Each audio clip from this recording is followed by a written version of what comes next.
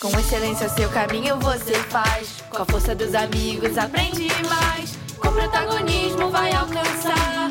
Compense você conquistar. Inscreva-se na nossa prova de bolsa. pense.com.br. Vem! Agora na Mix. GeekMix.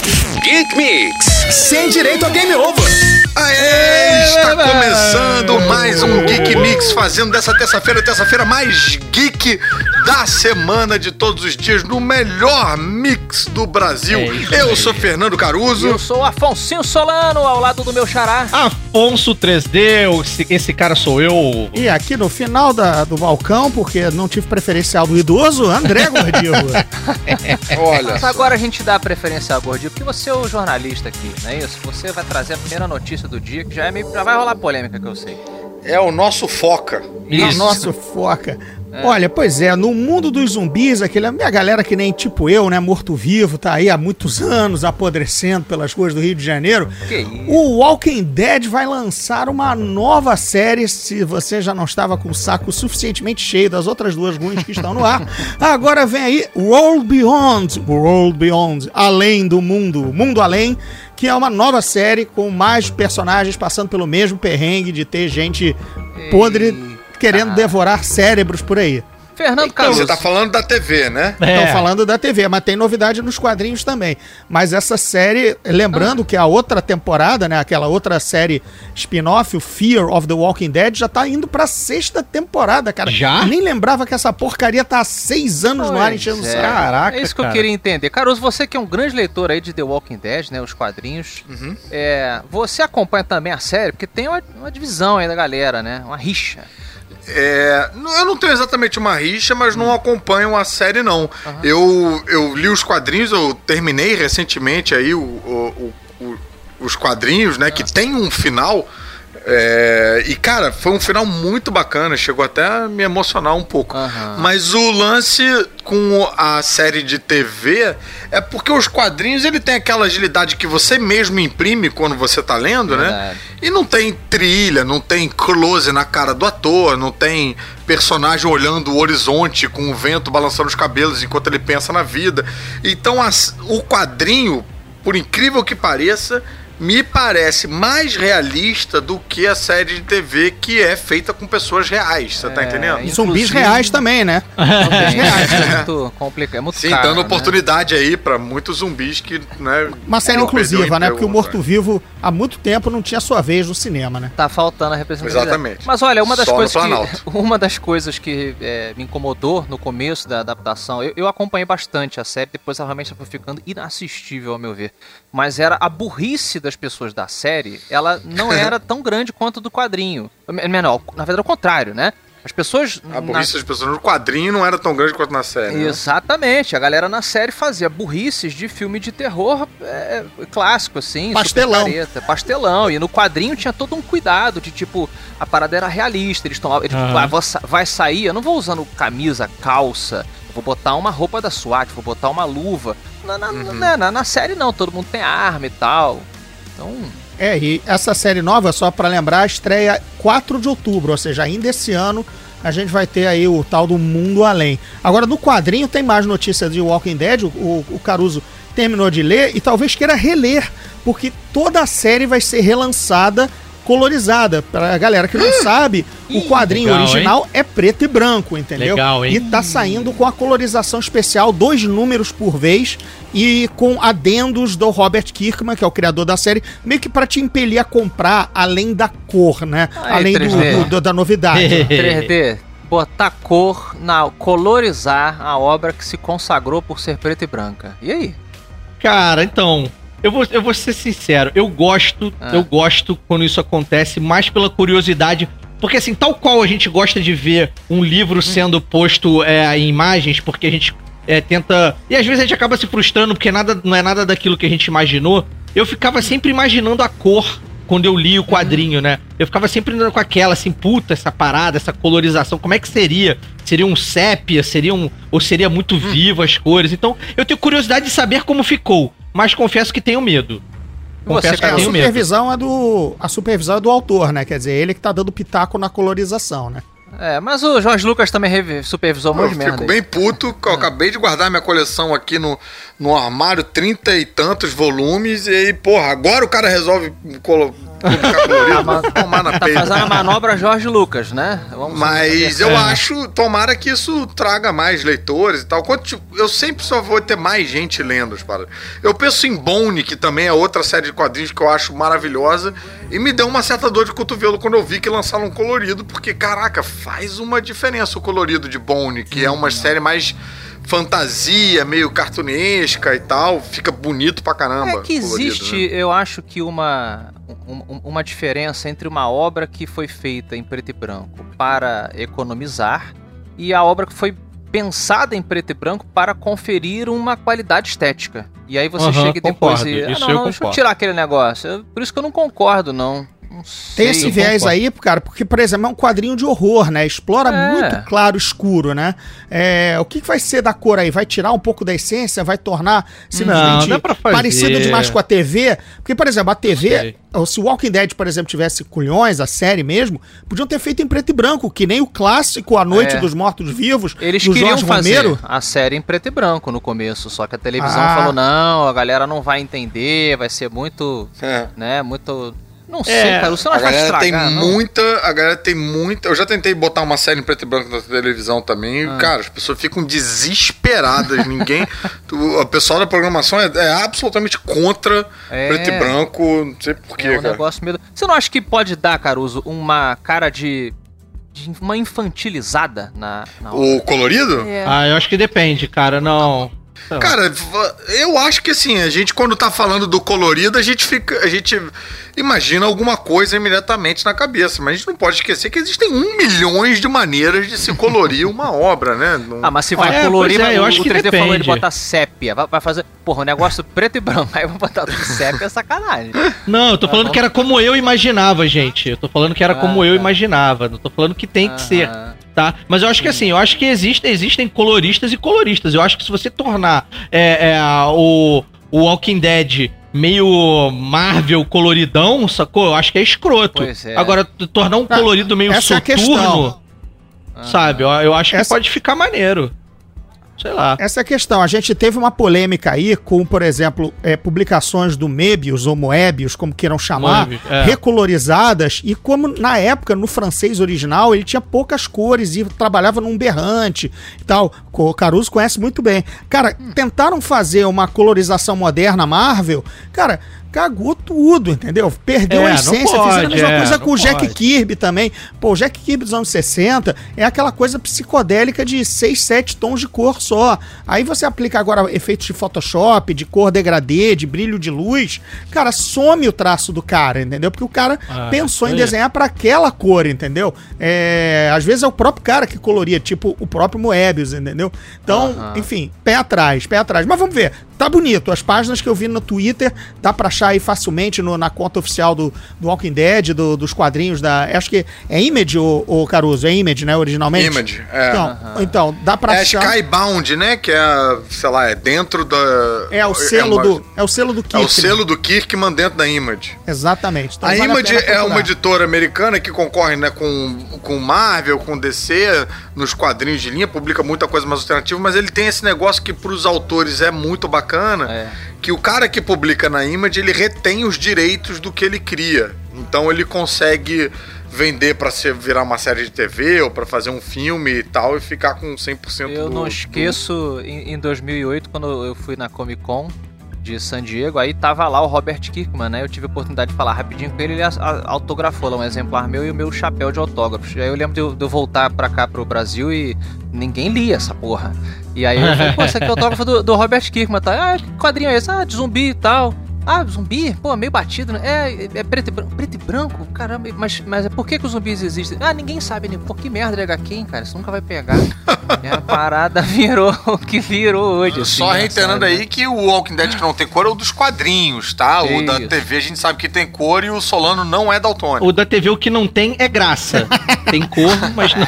É boa história, não é pra ter graça, tá? São assolados por zumbis, né? Mas o que continua a ter graça é é a famosa Comic Con de San Diego, ainda que em uma versão diferente, não é, Caruso? Exatamente, não só tem graça, como agora é de graça. Porque eles estão fazendo a Comic Con de casa, né? Antes era aquela bateção de cabeça pra você conseguir entrar pra ver um daqueles painéis. A Comic Con tá rolando agora digitalmente e os anúncios vão rolando digitalmente e tal. Então o mundo nerd tá em polvorosa com as notícias que estão sendo faladas lá. Eu vou ser muito sincero com vocês, eu não fiquei muito animado e muito empolgado, porque pra mim a graça da Comic Con mesmo é andar na feira, é ficar catando os quadrinhos, é isso que me leva lá, não tanto quanto os painéis, sabe? Eu acho o seguinte, eu acho o seguinte, eu profetizei, no início da quarentena, eu profetizei que os eventos iam ser digitais e tal, por conta disso. Profetizei brincadeira, tá? Mas eu profetizei e falei assim, cara, vai ser uma tendência mundial a partir de 2020 pra frente. A gente nunca mais não vai ter a versão digital dos eventos. Ninguém vai sair de casa nunca mais, Trevor? Não. Eu acho que é o seguinte, eu acho que agora nós vamos ter blended events, que são eventos com a participação... São eventos com participação presencial. E se você que mora no Brasil não pode ir a San Diego, você não vai deixar de participar da San Diego como ela está acontecendo agora. E aí você vai lá comprar o seu passezinho digital, que você vai pagar um dinheiro lá para poder assistir as palestras, tipo, direto do seu sofá. Mas aí você vai pagar alguém pra botar uma câmera no ombro de alguém lá e ficar andando, tipo, uma experiência assim? Não, cretino. Não, cretino. Você compra um frequentador Isso, um ser humano. Pô, o cara que eu comprei só fica no banheiro, que droga. Pra experiência ser completa, já que, por exemplo, a CCXP gosta de vender o pacote Full Experience, esse aí você, por exemplo, pode ficar sem banho durante 2 dias, só se alimentar de porcaritos no seu sofá, entendeu? Agora, e fazer fila de amigos dentro de casa. O que ia ser muito escroto é se no futuro os caras voltam com os eventos presenciais e você chega lá e conversa e vê um painel que é todo digital, com um camarada da Escócia, um camarada da Irlanda, que eles economizam na passagem e aí bota lá no telão Mas isso vai rolar, hein? Maluco. Isso vai rolar. Vai por mim, isso vai rolar. E aí a gente tem que atear fogo em tudo. Não, vai rolar. Poucas coisas não são resolvidas com as chamas, né? Fica aí pra filosofia. Mas olha só, o ano, né? Nessa onda de cancelamento aí, Gordinho, um monte de coisa, quer dizer, começou a Comic Con e um monte de coisa já tá sendo adiada, cancelada, suspensa. Pois é, e vocês falaram até de brincadeira aí da presença de você ir lá e ver uma apresentação digital dentro do evento. Eu lembro que o nosso querido James Cameron fez isso com Avatar mundialmente. Assim, há 6 meses de estrear o o único até agora, ninguém sabia que ia ser série. A gente foi ao cinema, a imprensa foi ao cinema porque ele ia fazer uma apresentação mundial, sincronizada pro satélite, para todos os críticos do mundo. Ele fez essa... Bem, é o que James Cameron, né? Ele pode fazer esse tipo de coisa. Então eles apresentaram 15 minutos de Avatar comentados por ele, entendeu? E o que nos leva à ponte aí? É que o nosso querido James Cameron também teve o seu projeto do Avatar 2, 3, 4, 5, 6, que ele tá fazendo uma porrada de avatares, cancelados, adiados em 1 ano por conta do coronavírus, que atrapalhou as 2 pernas. Mas e o fogo? Onde é que entra o fogo, Gordinho? Já tá esperando essa ponte aí, o fogo já apagou. Não, o que ele queria dizer... A ponte que eu quis fazer é a da participação digital, entendeu? Não. Ele regateou porque é o seguinte, ele ia falar assim, porque é fogo essa questão de adiar tudo, entendeu? Essa era a ponte que ele ia fazer, porque ele ia usar uma gíria de velho. Tipo, é fogo, né, gente? É brasa mora. Mas Avatar foi adiado em 1 ano, né? Eu espero mais 2, viu? Não tô preocupado, não. Não, então, eu ia entrar exatamente nessa questão. Cara, quem liga pra novos avatares? O cara planejou. Avatar é curioso, né? Porque Avatar é um filme bacana, ok. Não é ruim, não é um problema. Pô, o ride é maneiríssimo lá nos parques da Disney, mas a verdade é que Avatar não tem fãs. Como não? Ninguém é fã. Não tem fandom, não tem fandom de Avatar. Não tem avatars. Você não tem a galera que... Você não tem avatars que se vestem de azul all the time e ficam fazem canal de YouTube. Deve ter mais fãs do que Avatar. Avatar, ou os Thunder Smurfs. Se você é fã de Avatar, manda uma carta pra gente aqui no estúdio xingando a gente. Uma carta aí toda com a sua melhor caneta Bic azul, entendeu? Mas é isso que é interessante sobre o Avatar. Porque o Avatar, ele evidentemente foi um sucesso colossal. Foi a maior bilheteria dos últimos tempos até, né? Aquele momento, quebrou um monte de recorde e tal. Cara, ele gerou depressão nas pessoas. Vocês estão esquecendo do fenômeno como assim? Sociocultural que foi. As pessoas ficavam com depressão pós-Pandora. Elas sentiam falta daquela experiência. O negócio foi E aí fazia sentido a trilha. I'm blue, baron. Mas, cara, então por isso que o cara cantou acontece. Caneta azul. Caneta azul, azul, caneta. Azul é muito popular. 3D tava querendo fazer isso desde que veio a piada. Eu tava olhando no relógio, não passou 3 minutos. Ele soltou. Desde que a música fazia sucesso. Ele tem um bloquinho. Mas o que eu vou jogar a minha hipótese aqui dessa coisa do Avatar não ter esses fãs fervorosos e tal, porque eu acredito que o Avatar, assim como o Titanic, ele conquistou, ele não pertence ao nosso nicho nerd, que é uma coisa gigantesca, mas ele é muito, muito maior do que o mundo nerd. Civil. Então, ele é Paralamas do sucesso. Todo mundo gosta, mas ninguém é fã. Não, é porque o grande público amou a parada, passou toda essa histeria, mas eles não estão ligados nos canais, nessas coisas que ficam acompanhando. Fora que o James Cameron falou assim, meu irmão, não esperem Avatar. É igual Jesus falando que vão voltar, entendeu? Dá um tempo aí que vai faltar. E o público normal simplesmente não fica correndo atrás disso até aparecer. E quando você duvida do James Cameron, ele vai lá e prova que tá certo, né? Porque a Titanic seria o maior fracasso do cinema. Não foi. Nem precisamos explicar o fenômeno que foi. Avatar... Mas afundou, né, Gordinho? Afundou. Ei, oh, meu Deus. Avatar vai lançar... Afundou e foi um sucesso.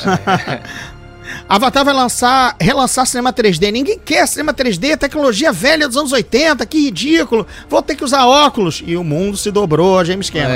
Então, nunca considere que ele está por baixo, entendeu? Eu acho que eu já sei o que o James Cameron vai inovar com Avatar 2. Não sei se você sabe, mas ele disse que vai mostrar agora a Pandora debaixo d'água, né? Isso. Esse é um dos problemas da unidade subaquática que tá com dificuldade de filmar por conta do Covid ter cessado essas filmagens, entendeu? Então, e aí o que eu acho que o cara vai fazer? Ele já inovou com a experiência dos óculos 3D. Os cinemas agora serão grandes tanques submersos. Você entra num escafandro, sacou? Tá protegido da pandemia, que ainda vai estar um restinho, a galera ainda preocupada. Aí eu quero ver quem é que vai ser o filho da puta que vai entrar sem máscara. Eita, que beleza, hein? E a gente tava falando de Avatar e há outras coisas mais que a Disney anunciou o seu adiamento. Graças a Deus, ela resolveu adiar essa nova trilogia de Star Wars, porque como os fãs, como grandíssimos fãs que somos, pelo menos eu, caguei pra vocês, estava um pouco assustado em eles emendarem logo isso. Então deixa eles pensarem mais um pouco, darem uma arejada, né, nas ideias, perceberem que deixar a gente sentir falta exatamente, também, né? o Fernando Caruso, exatamente. Deixar a gente esquecer o que foi feito. Pois é. Tempo cura. Tem muita coisa de Star Wars que tá em andamento, algumas coisas apalavradas, a tal trilogia que ninguém sabe se vai sair ou não do Rian Johnson, dos últimos Jedi, mas principalmente o do Taika Waititi, que esse sim é o que mais interessa. E ainda assim, a terceira temporada de Mandaloriano, a segunda já tá finalizando a produção para estrear ainda esse ano, mas a terceira deve ter um adiamentozinho aí por conta de a pré-produção tá prejudicada porque a Disney jogou a toalha e assumiu que pegou o corona e está de molho com as produções tanto de Avatar quanto da Star Wars e nossa Mulan, né, que era o grande lançamento do verão americano do meio do ano para eles ganharem todo o dinheiro que eles queriam na China, né? Teve uma participação, acho que todo mundo aqui teve na CCXP do ano passado em dezembro. E tinha um stand gigantesco, o pessoal batendo tambor, gente voando com espada, com arame, fazendo toda a dancinha da Mulan. O Gordinho é uma espécie de Nelson Rubens nerd, né? Ele não para. Não Ele é um deixou nem a nerdon gente falar do Star Wars. Já foi pra outro tem chinês voando, já. Rapaz, Não, calma. E vem com as fofocas e tal. É um leão lobo do universo geek. Ele é. Na barba, pelo menos, tá parecida. Aqui é um balcão de notícias, então eu trato isso aqui como se mas fosse calma. o Jockey Club, entendeu? Na verdade, aqui é um programa de conversa, né? Não é exatamente um balcão de notícias. Calma, mas... Exatamente. Calma aí, Caio Coppola. Isso. Que beleza, hein? Olha que poucas vezes eu vi o Afonso Solano ofendendo alguém tão pesado, cara. Que isso? Um grande sobrenome, o rapaz é sobrinho do Francis Ford Coppola, não é? É o mesmo cara, sobrinho, né? É o mesmo, é ele mesmo. Então.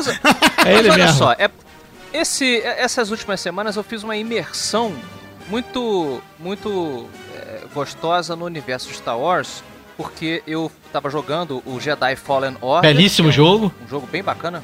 Belíssimo jogo. Conta uma história que todo mundo adoraria ver no cinema, ao invés do que a gente com a Disney.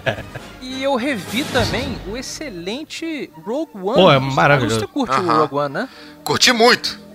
Curti muito o Rogue One e achei, muito bacana, assim, não só o fato de eles pegarem um elemento que faz parte ali da história, porque eles pegaram o roteirozinho do Skrull lá, né, do episódio da Nova Esperança, né, o primeiro da trilogia clássica, como eles mantêm a essência do que é o Star Wars. Tem cara de um filme mais antigo, tem cara de tá ali respirando o mesmo ar e tal, e é um dos motivos pelo qual eu também gosto muito de Mandalorian. É isso aí.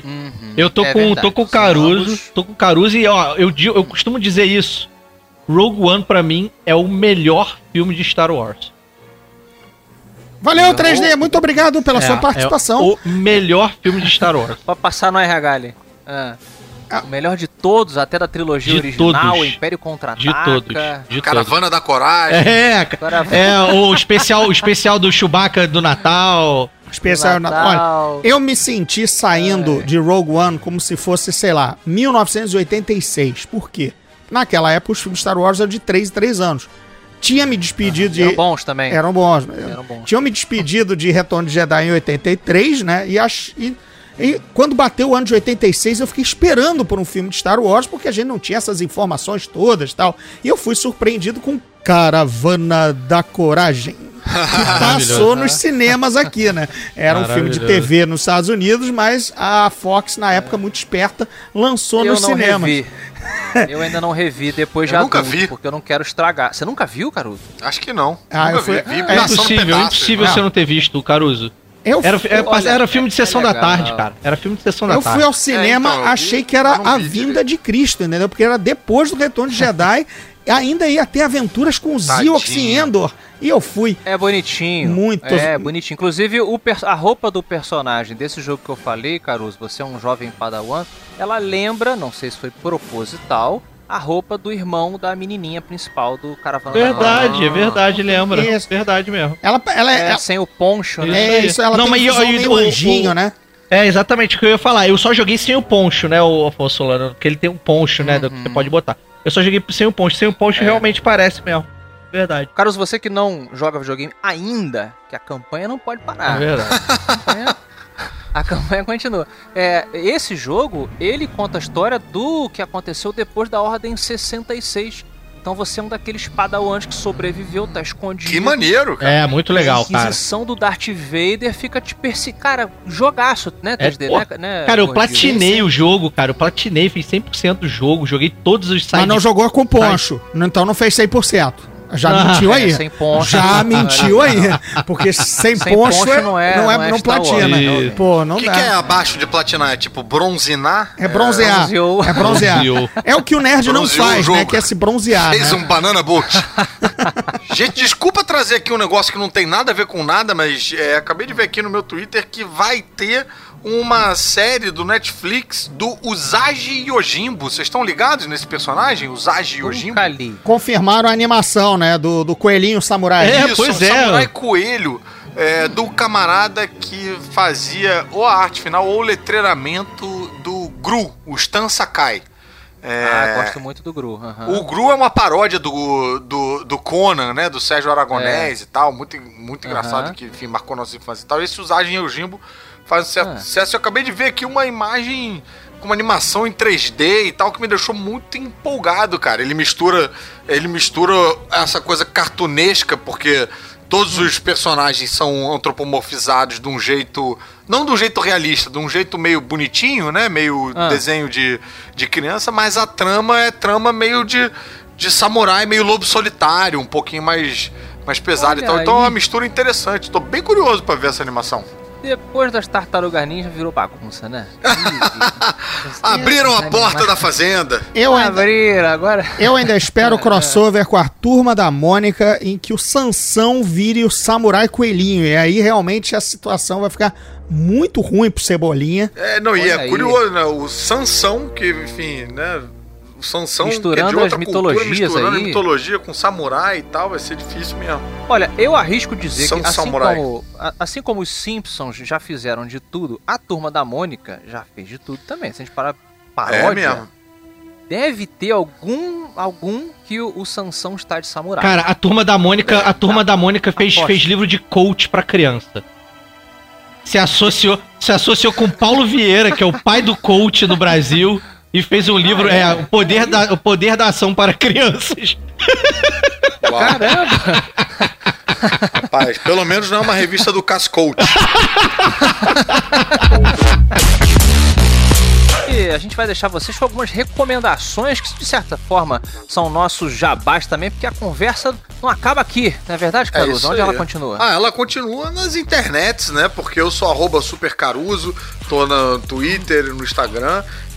Tem também o meu site, que é cavernadocaruso.com.br. E eu queria já anunciar, abrindo aí a janela do jabá, que eu vou começar uma linha nova de vídeos no meu canal do YouTube, que é youtube.com/Caverna do Caruso, e toda quinta-feira a gente vai ter o Filme Lixo lá, que sou eu e o Jair, que é o diretor e meu amigo de faculdade e tal. A gente comenta filmes horrorosos que a gente ama odiar ou que a gente odeia amar.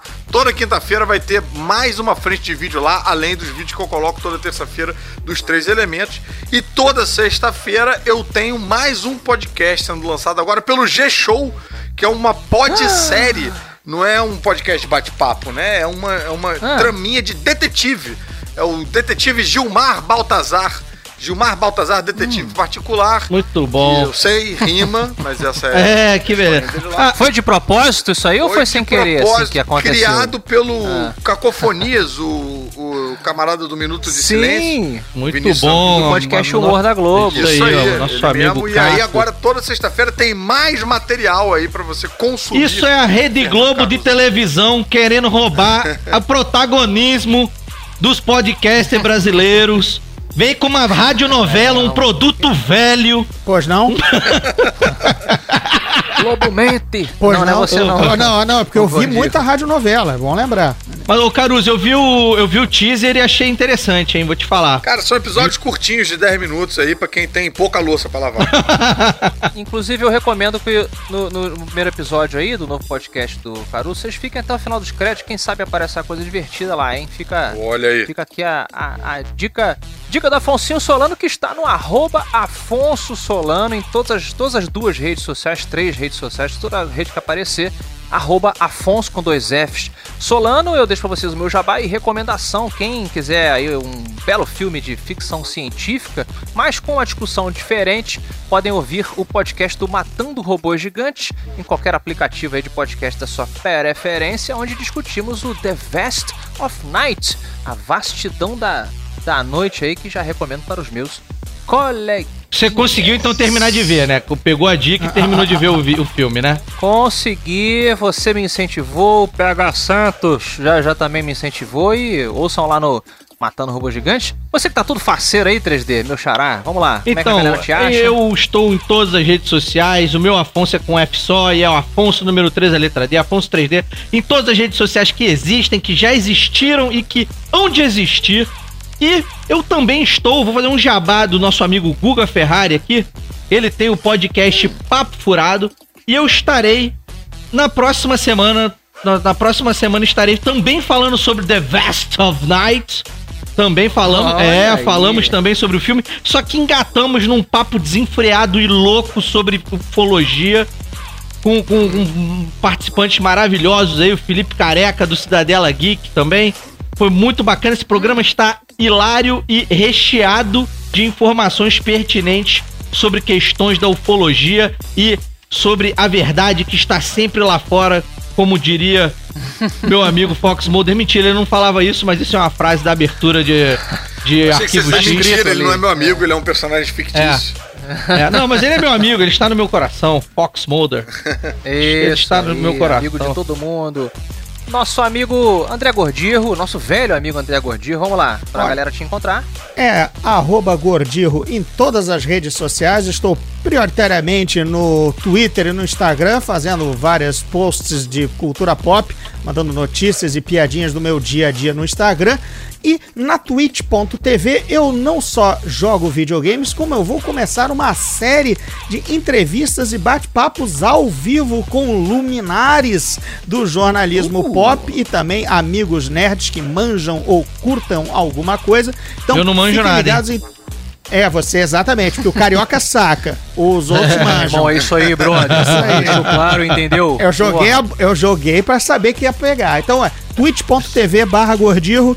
Vocês me veem lá, vai ter umas entrevistas ao vivo bem bacanas. E de resto, vocês podem me encontrar nas livrarias virtuais, de que ninguém está indo, obviamente, a uma livraria hoje em dia. Elas estão fechadas, ou deveriam estar, para comprar Os Portões do Inferno e O Despertar dos Dragões, meus 2 livros de fantasia, porque eu já acabei de entregar o meu terceiro para lançamento em breve. É isso aí, o Gordinho realmente, quando ele tá fazendo um jabá, aí ele menciona que ele lança o livro, ele tem que falar das livrarias do Brasil inteiro, que estão fechadas, analisar a situação socioeconômica do livreiro, aí vai falar do papel, vai visitar Dunder Mifflin, aí volta e fecha com... É pra derrubar a concorrência, pra não dar tempo de você falar do seu livro. Valeu, beijo. Valeu, pessoal, até terça que vem, hein? Geek Mix, de volta terça, às 10 da noite, aqui na Mix. Com excelência seu caminho você faz, com a força dos amigos aprende mais, com protagonismo vai alcançar, compense você conquistar. Inscreva-se na nossa prova de bolsa, pense.com.br. Vem!